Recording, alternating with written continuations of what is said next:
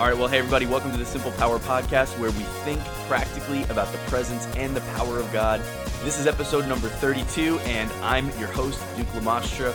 Really appreciate you being here. If this is your first time here and you haven't subscribed yet, if you get anything out of this week's episode, if anything blesses you or ministers to you in any way, if you would consider subscribing, I would really appreciate that. And maybe even share this with that one person that comes to your mind as you're listening that you think might be able to benefit from this as well.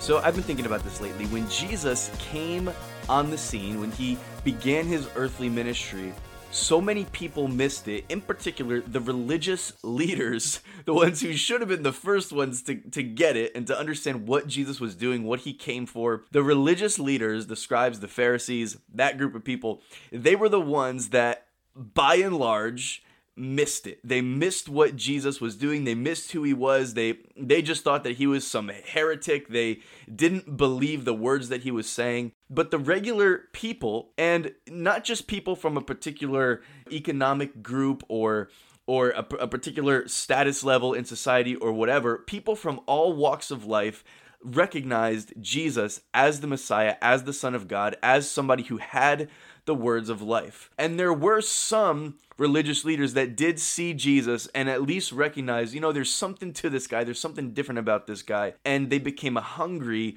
for the things of God that were being displayed and demonstrated in the life of Jesus.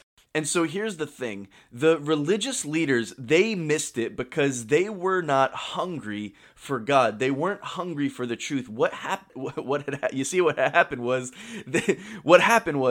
they became so locked in to their traditions and to the way that they were doing things. And the Bible makes it clear to us as well. They loved their status. They loved the way that people looked at them. And they loved that recognition on earth of being the religious leaders and being high and mighty and being above the common people and receiving all this respect and admiration and all this kind of garbage that really at the end of the day doesn't mean anything. I remember what Paul said in Philippians chapter 3. He's going through this discussion and he's talking about how, if anybody has a reason to boast outside of Jesus Christ, I more so. And then he goes through his pedigree, right? He goes through this explanation of the things that he had attained to. I was a Pharisee. I was zealous for the law. I was persecuting the church. Paul had reached such a high level, a high status level in the realm of the religious leaders. He had built a life for himself and an incredible reputation. But he says, but what things were gained to me, these I have counted loss compared with the excellence of the knowledge of Jesus Christ. Once Paul had that encounter with Jesus, everything in his life shifted, and now everything that he had built his life upon, everything that he had established as the foundation for what he thought was valuable, what he thought was worth it, the things that he thought were worth his time and his energy and his effort, and the things that he had devoted his life to, he's like, I count all these things as garbage. They're worthless compared with simply knowing Jesus. And when you have that kind of hunger, you position yourself for greater revelation. You position yourself to go deeper in God. The moment that we lose our hunger is the moment that we become vulnerable. I think it's interesting that even in the natural realm, naturally speaking, lack of hunger is very often a symptom that something is going wrong, right? So I have a 5-year-old, and this dude loves to eat. He loves to snack and stuff like that. If you let him snack, he'll snack all day long, and it's not just junk and stuff like that. He loves fruit and he loves vegetables and he loves chips and all that kind of stuff too.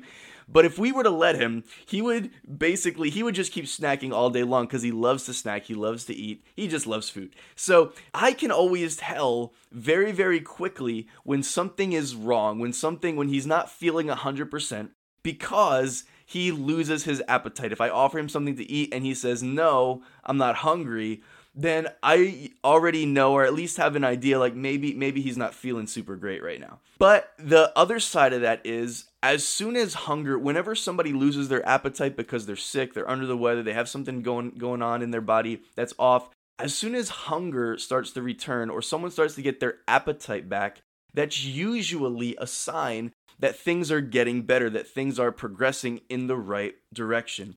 And spiritually speaking, when we lose our hunger for God, that should clue us in. Like when we're walking through life and we're just not hungry for God, for His Word, for being in His presence, for spending time with Him, when those are not the things that are driving our lives, then it should clue us into the fact that something's off. Something needs to be tweaked. Something needs to be modified. Something needs to be adjusted. And that's not a condemnation thing or anything like that. I think it's something that we all deal with at different points in our lives. We all go through these highs and these lows where, I've gone through seasons of my life where it's like, I can't get enough of Jesus. Like no matter what I do, I can spend 8 hours a day just worshiping Him and it's not enough. And then I've gone through seasons where I've had to push myself forward a little bit more and be like, all right, bro, get your Bible out. It's time to do this. You need this.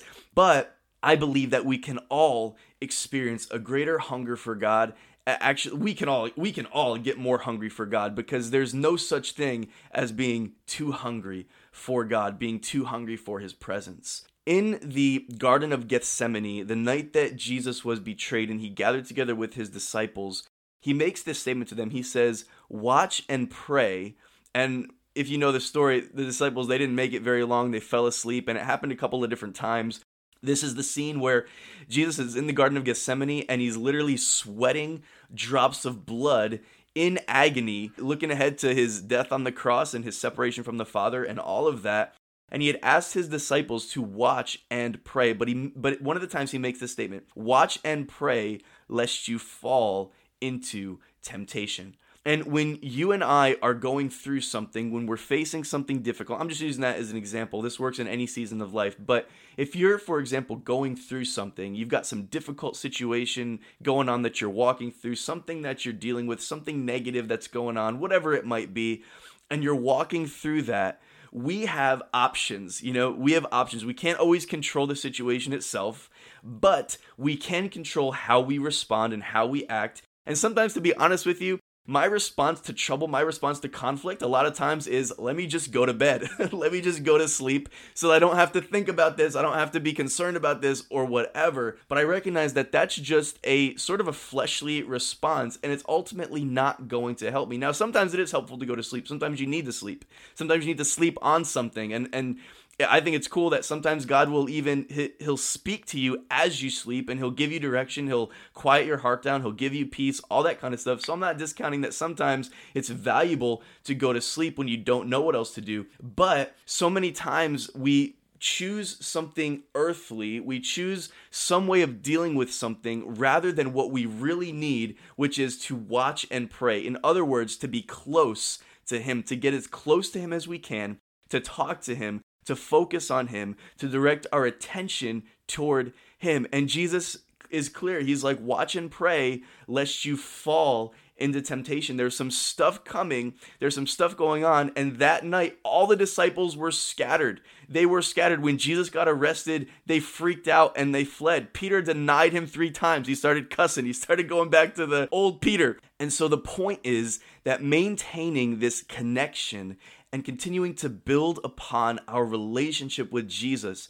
is the most important thing that you and I can do as we go through life.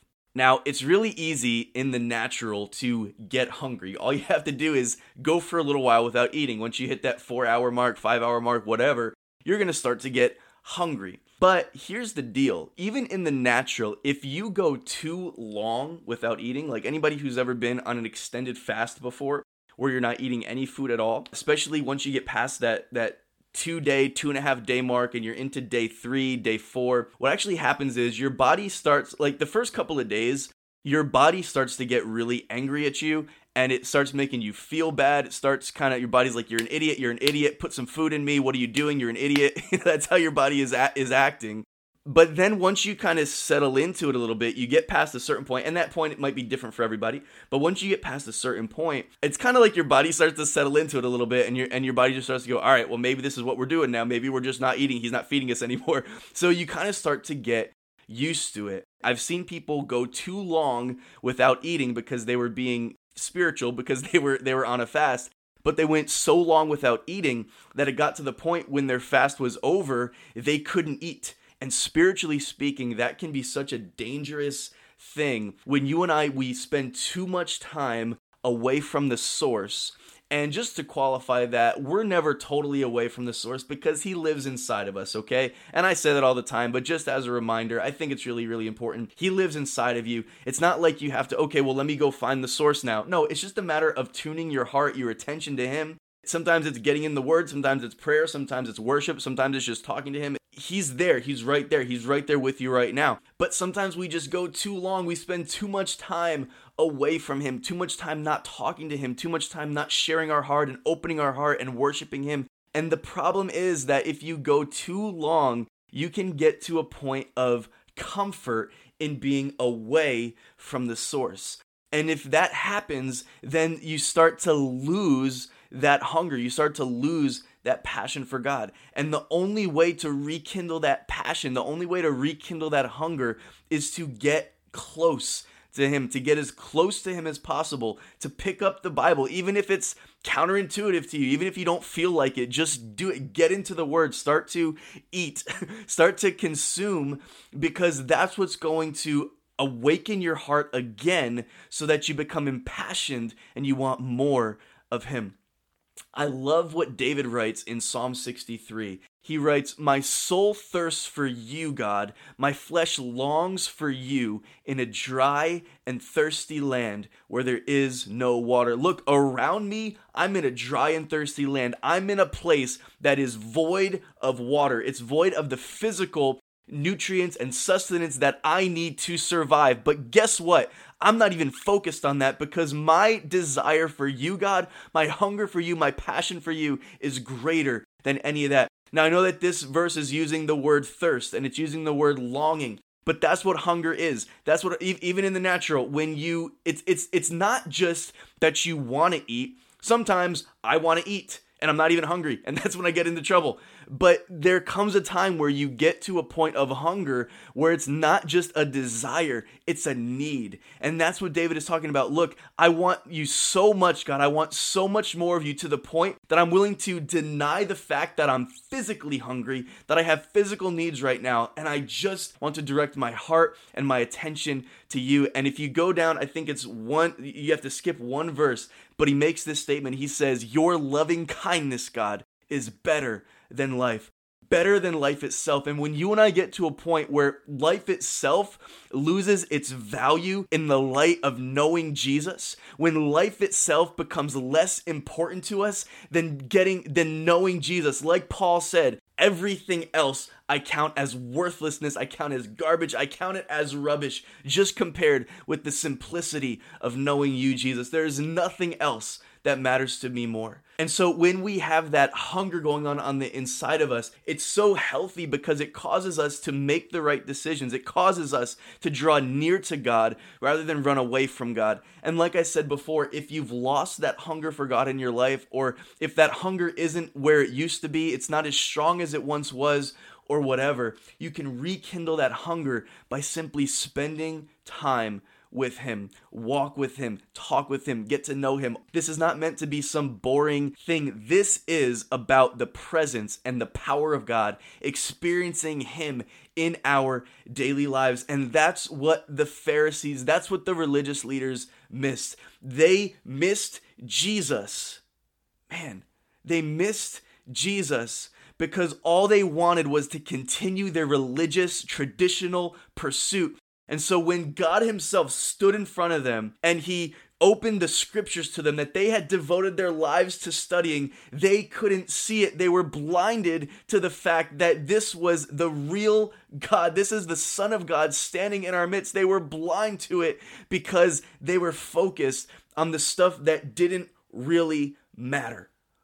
The rules and the regulations and all this stuff that we tell ourselves and that we let the world tell us that Christianity is all about, and we allow other people and other things to define who we are as the people of God. Look, I get that there's certain things that we shouldn't do and there's certain things that we should do and all that kind of stuff, but that is not what characterizes the people of God. What characterizes us is our relationship with Jesus, and he's real and he lives inside of us, and he wants us to experience his power and his presence working in us and flowing through us every single day of our lives. That's what this is about. It's about, Paul says, knowing you in that same chapter, in Philippians chapter 3, I think it's verse 10, knowing Jesus, the power of his resurrection, and the fellowship of his sufferings. We get to know him. We get to experience him, experience his presence. We get to know his power working in us and working through us. This is the God that we serve. This is what it's all about. And so I just want to pray for you. I'm sorry, I just preached there a little bit at the end.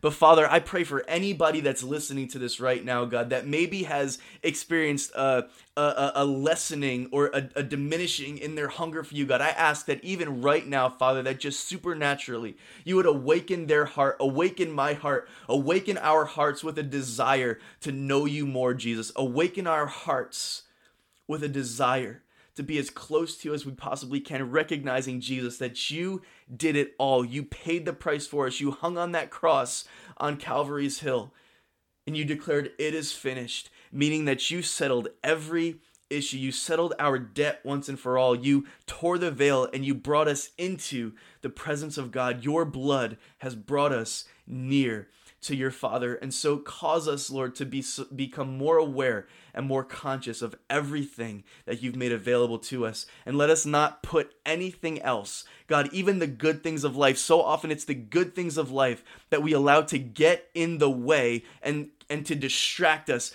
of experiencing you every single day of our lives, God. But I thank you now for the simplicity of knowing you. And I just ask you for a reminder for every single person listening, and cause us to grow, Father, in this area of hunger and desperation for you. God, that we would seek you with all of our heart every single day of our lives. In Jesus' name, amen. All right, everybody, listen, I know that we're still living in these crazy days of COVID-19, and I don't know exactly what that looks like for you. But for the most part, even if you are still working and all that kind of stuff, we're not able to go out and do things as much as we used to. And so most people, this might not be true for everybody, but most of us have a little bit more time on our hands than we normally do. And I'm just imploring everybody as often as I can. You've probably heard me say this before by now, but as often as I can, I'm just saying, don't waste this time.